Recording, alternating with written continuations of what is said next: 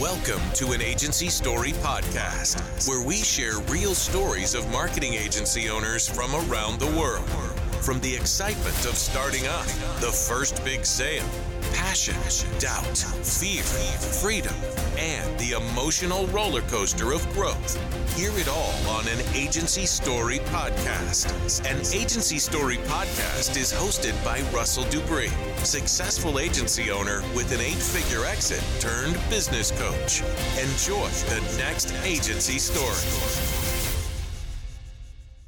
Welcome to an Agency Story podcast. I'm your host, Russell. On this episode, we have Daniel Palmer, founder of Morether Creative Agency, a fractional CMO-style agency based on premium and luxury B2C manufacturing companies based out of Temple, Texas. Daniel founded himself drawn to the creative world during his college years through his artistic passions. Eventually finding his calling in the early days of his career, Daniel cut his teeth by becoming a one-man marketing band for a church in Maryland. After 14 years, Daniel found himself at a fork in the road and chose the entrepreneurial path, braving the uncertainty and many difficulties on his journey to eventual success. Enjoy the story. Welcome to the show today, everyone. I have Daniel Palmer with Morether Creative Agency here with us today. Thank you so much for joining us today, Daniel. Thank you, Russell. Appreciate the invite. Good to be here. Start us off, if you don't mind. Tell us what Morether does and who do you do it for? We are a fractional CMO, smaller boutique agency in Temple, Texas. And we work with premium B2C companies like hot tub dealers, direct-to-consumer manufacturers, and we love it. It's the niche that we've locked into, and that's who we work with. The only thing I know about Temple is that it has a Buc-ee's on the way to Austin. Is there anything else Temple, Texas is known for? Buc-ee's is pretty big. It's pretty amazing. It's actually about 5 minutes from where I grew up. We have the Temple Wildcats, which are our football team. I think the last time that I remember winning state was 1992. That's a pretty big claim to fame if you know Texas football to win state. Isn't that the truth? I'm sure there's a big sign somewhere on a highway letting everybody know to remember that moment. Let's go back to the time machine real quick. What was young Daniel wanting to be when he grew up? Did it have anything to do with being an entrepreneur? It morphed a few times. The first adventure in the entrepreneur world was, speaking of the Wildcats, I started painting watercolors of football players. I was in middle school. These guys were my heroes. They were high school football players. They were awesome. I'm an artist, started art a long time ago when I was a kiddo and started painting pictures. My dad, who's got the entrepreneurial bug as well, he put me in touch with the Booster Club and they started purchasing paintings from me. The Booster Club parents all saw that I could paint. And so they started commissioning things. I think I was 12 or 13 or something like that at the time. And that was kind of my early bug for entrepreneurial stuff and connected me with a lot of local folks. From there, started to get into music. My career changed a little bit as I got into college.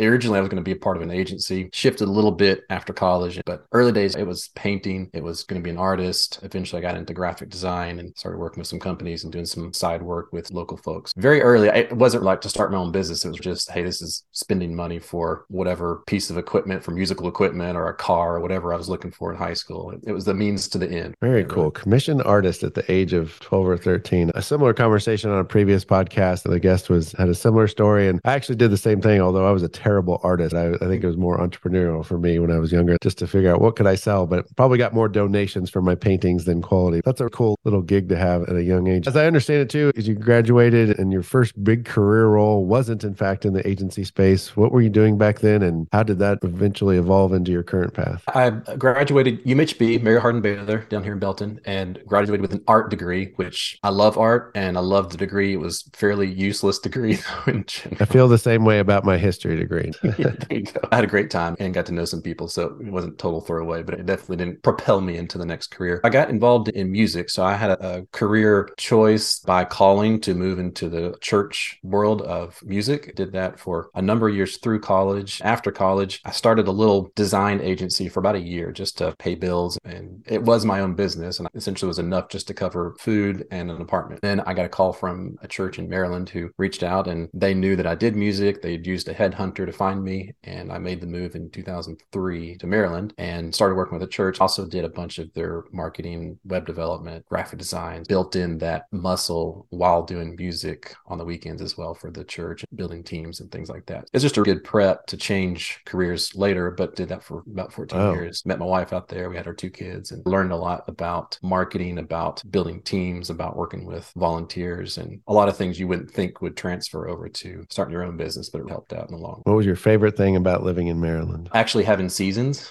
We have two in Texas, as we have a couple of cold days that happen in like January, February, and then it's just muggy and hot for the rest of the year. We had amazing falls out there, pretty springs as well. Winters were a little bit of a challenge, but it was still enjoyable to have some snow every now and then. So we do miss that. We lived close to the water. We lived near the Chesapeake Bay. Beautiful location out there. So we missed a lot of that. DC is also a very cool city. A lot of history there, obviously. A fun place to hang out and be. A very long career there. I imagine you say 14 years, you probably were enjoying that, but what set off the path that eventually got you to start your own agency and make that decision? You probably need another podcast for that story. I'm not going to get into all of it. Needless to say, we made an overnight transition out of there. Some things changed and we were clearly given signs it was time to get out. So we did. My wife and I, late 2016, early 17, decided to make the transition. My family still was in Texas and still is in Texas. So we decided, hey, we're going to come back to have support from mom and dad who are still here in Temple, help me make that transition. I was 37 at the time. And gosh, it was a challenge to, as a sole provider for the family, to make that transition out of a stable job, stable set of friends. We bought a house that we loved and everything flipped overnight. We decided it was time to go. Came back in 2017 to Texas, bought a house without a job,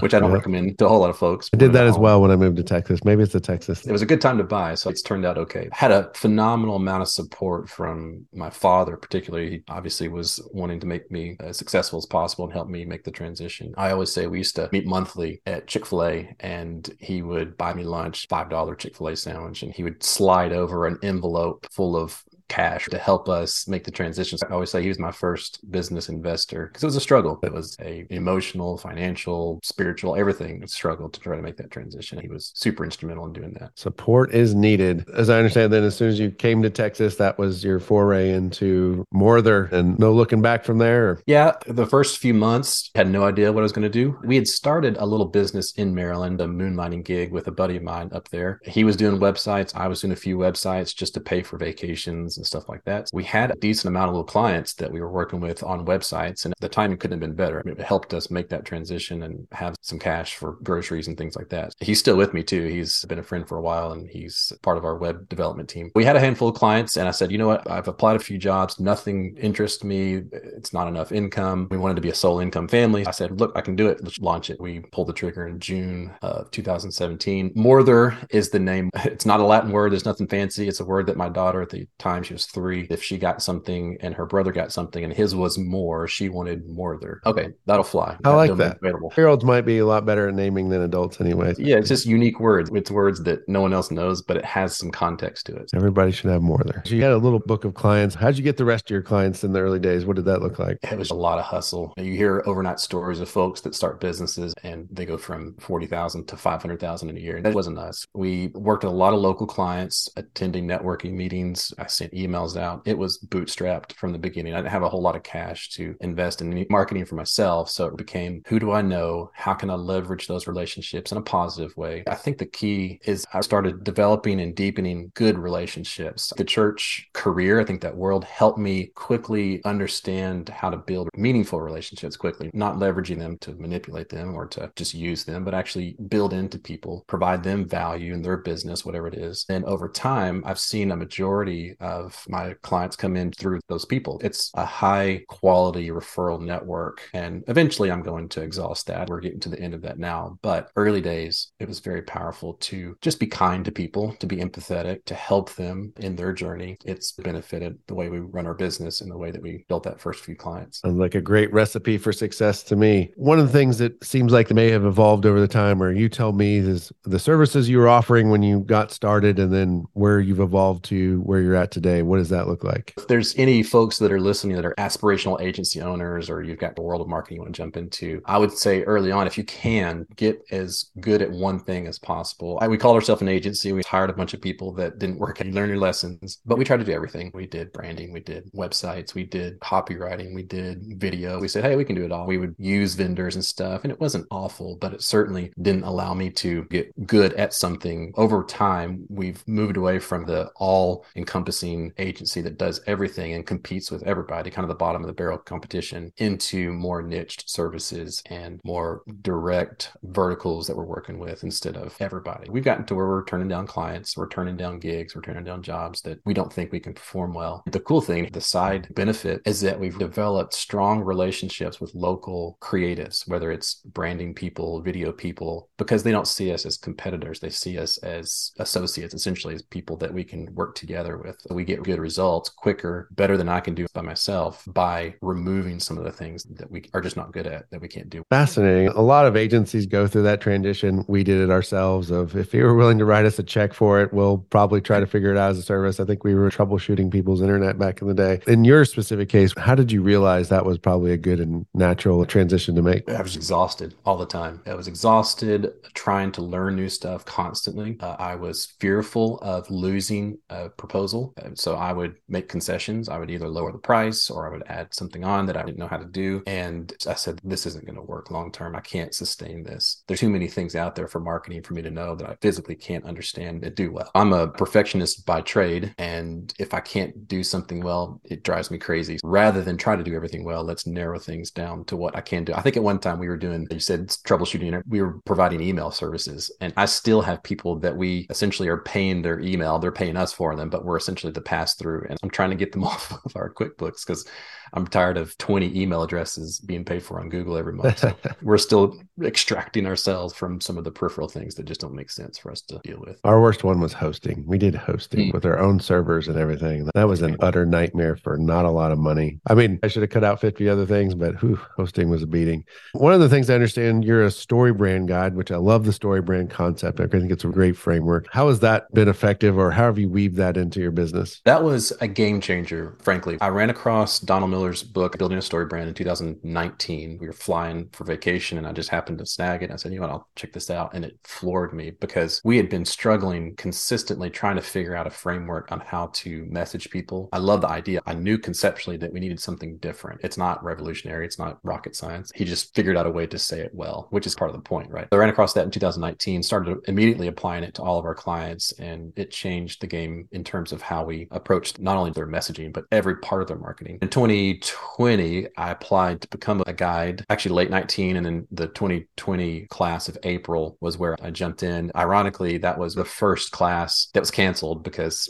March 13th happened and all of a sudden everybody's staying home and freaking out. Kudos to StoryBrand though. They bootstrapped it, pulled it together, and did their best to put together. Everything before then had been all in person. I had a flight booked to Nashville, Airbnb booked, and they flipped it and changed it to a digital only. Our claim to fame is we were the first digital class. Everything since then, learning's been incredible. There's access to all sorts of resources, not only for StoryBrand, but building a business. And of course, Donald Miller's moved into this whole build a business world now beyond just StoryBrand. But the key is the community. It's the access to phenomenal marketing people. I'll give you a quick example. We have a client that is one of our biggest clients, love them to death. They had their Facebook hacked about this time last year, and it shut down their entire, not only their leads, but their sales got shut down, which is a big deal. Over time, we started building it back, working on their messaging. And finally, we hired a top-notch digital ads person out of Dallas. He works at Fortune 500 companies. He's one of the best. And would never work with them directly, probably wouldn't work with me directly outside of StoryBrand, but he knows me through StoryBrand. We have a decent friendship, and he took on the project as a personal project. He wanted to see what he could do. And man, he's improved our leads, brought our cost per lead down from $250 to $40 over the last couple of months. He's just doing the thing he does. Point being, the community at StoryBrand gave me access to someone like that who has the tools and the know-how and the experience to get better results for my clients, improve my knowledge as well. That's a huge access point for us, for StoryBrand. That's a good ROI. Yeah. Is that like a 500% decrease? I don't know all the math today. It's a little early this morning. What about on the business development end? Has it helped you on that front? Is it something that attracts people to you, or is it still just more of a deliverable framework than it is a business development traction point? It's a little both. Some folks come to us and they know exactly what it is and they say, you can do this. I would say probably 5 out of 10 leads have some concept of what StoryBrand is. It may not be the initial push, initial reason why they've reached out, but it certainly can play a part. Ultimately, though, I don't think it's going to be a high lead generator for us. I think think more so it's just going to be the gel that holds everything together. It's the framework we use not only for our websites and approach to campaigns, but it also helps us when we work with sales and how we help them with sales scripts or with proposals. It flows into even how we built out mission statements for companies as well, because it's the framework, it's storytelling. It applies to almost every part of life. It is the glue that holds all of our marketing together for every client. It's really a huge lead generator, and I don't see it being long term, but it's a massive tool for us to use with clients. Storytelling is universal since probably the beginning of communication, at least. What aspect of entrepreneurship gets you the most excited or gets you out of bed in the morning? Building the business. I love marketing. However, I actually think I love building businesses more. I like graphic design. I like video. I like all the things, but I'm not a creative at heart. It doesn't drive me to get out of bed. It's another means to an end. I love small businesses who just get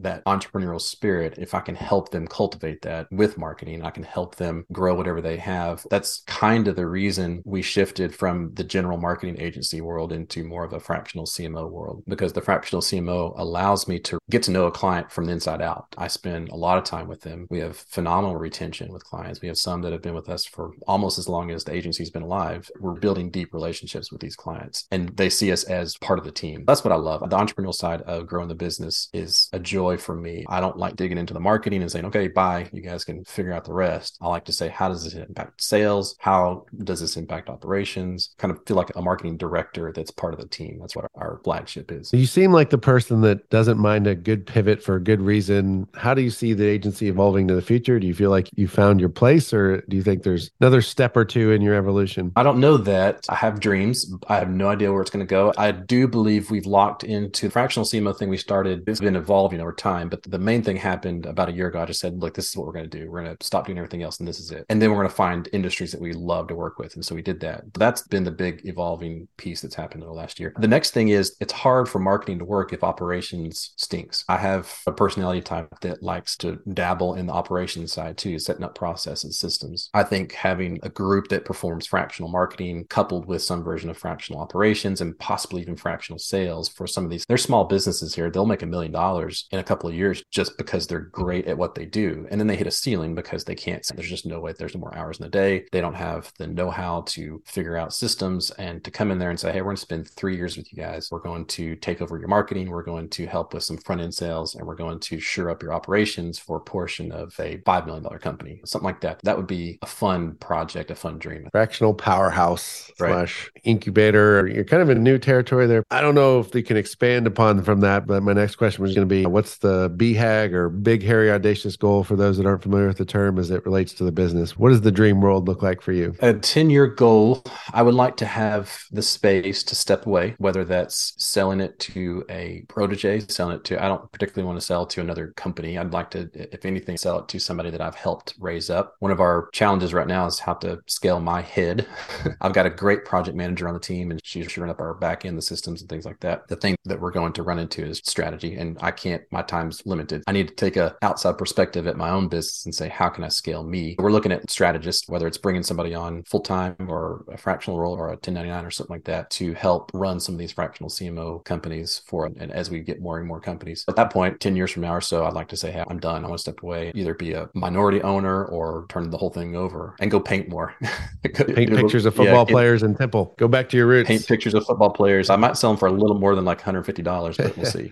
Is that what you were selling for back then? It was something like that. It wasn't bad for a 12-year-old in 1992. That's good. That's way better than my artwork. I was selling for like $1. I'm envious. Last big question for you. Standard question on the show. Are entrepreneurs born or are they made? Man, this is a tough question. I think they can be made. I do. And I'm not going to get way macro, but I do believe our entire system of capitalism of America, I think it's built on shoulders of people who think outside the box and want to build a life for themselves. And if we do it together, can even do it better. I think that folks can be made. Now, at the same time, not everybody should be an entrepreneur. I think we have folks that have a great spot being supportive roles. Obviously, if we had all entrepreneurs, no one would ever get anything done. We'd be dreaming all the time. No one would make any money. I do believe that they can be made, though. I think there are an enormous amount of resources out there for folks. Not a great answer. I guess that hopefully it's encouraging to folks who feel like they're creatives and maybe they feel like they don't have what it takes to get into the entrepreneur world. You can. There are plenty of resources. There's help. I would say just don't try to do it all. Try to figure out what you're great at, do it well, and find the people that are going to pay the price to solve their problem. That sounds like a great answer to me. If people want to know more about Morether, where can they go? The website is morether.com, morether.com. Connect with me on LinkedIn. I'm fairly active on LinkedIn. That'd be a good spot to personally connect with me, and love to meet other creatives, other agency owners. I'm always hungry to learn what other people are doing and how they're doing it. I never see anybody's competitors. If you do it great, you're just making the industry better. I love to connect with folks in that space. Couldn't have said it better myself. Gosh, thank you so much for being on the show today, Daniel. So many takeaways. Can't wait to see how your journey progresses in the future. Thank you again so much for your time. Thank you, Russell. Appreciate it. Thanks for having me. We hope you've enjoyed this episode of an Agency Story podcast, where we share real stories of marketing agency owners from around the world. Are you interested in being a guest on the show? Send an email to podcast@performancefaction.com. An Agency Story is brought to you by Performance Faction. Performance Faction offers services to help agency owners grow their business to $5 million and more in revenue. To learn more, visit performancefaction.com.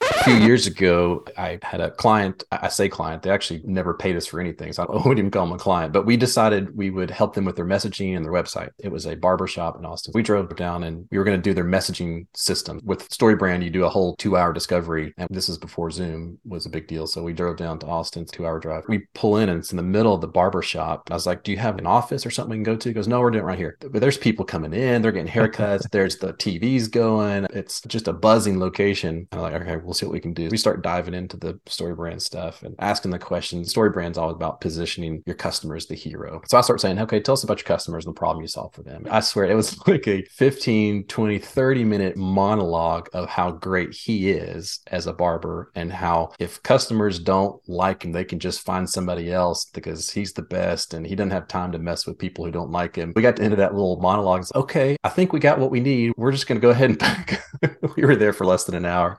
And I realized pretty quickly, this isn't going to work. We're not going to be able to help this guy. Great barber. Clearly had some issues with his self appearance. We were driving back and we were just real quiet. I was like, I don't even know what to say. That was one of the roughest, most difficult brand scripts I've ever been through. Needless to say, we didn't go any further. That was the end of that one. But it was a little bit of a moment where I was like, is this StoryBrand thing going to work? Does it work for everybody? I guess No. Clearly. No. It would have been one better if you had to have delivered this while he's giving like a haircut or whatever. At least he could have given me a haircut. I should have at least asked for something out of the whole deal. Hey, she said, prove it. I don't know if you're the best. Prove it. I think the height of it was at one moment he had a guy come in, and I don't know if you've ever seen this. It's awful. They do the nose waxing. This barber, oh my gosh. And so he had this guy come in, burly guy. They wax him up in his nose and they're yanking that thing out. And he's screaming. What world are we in right now trying to do a brand script with guys getting their nose hairs plucked? The experiences that shape us.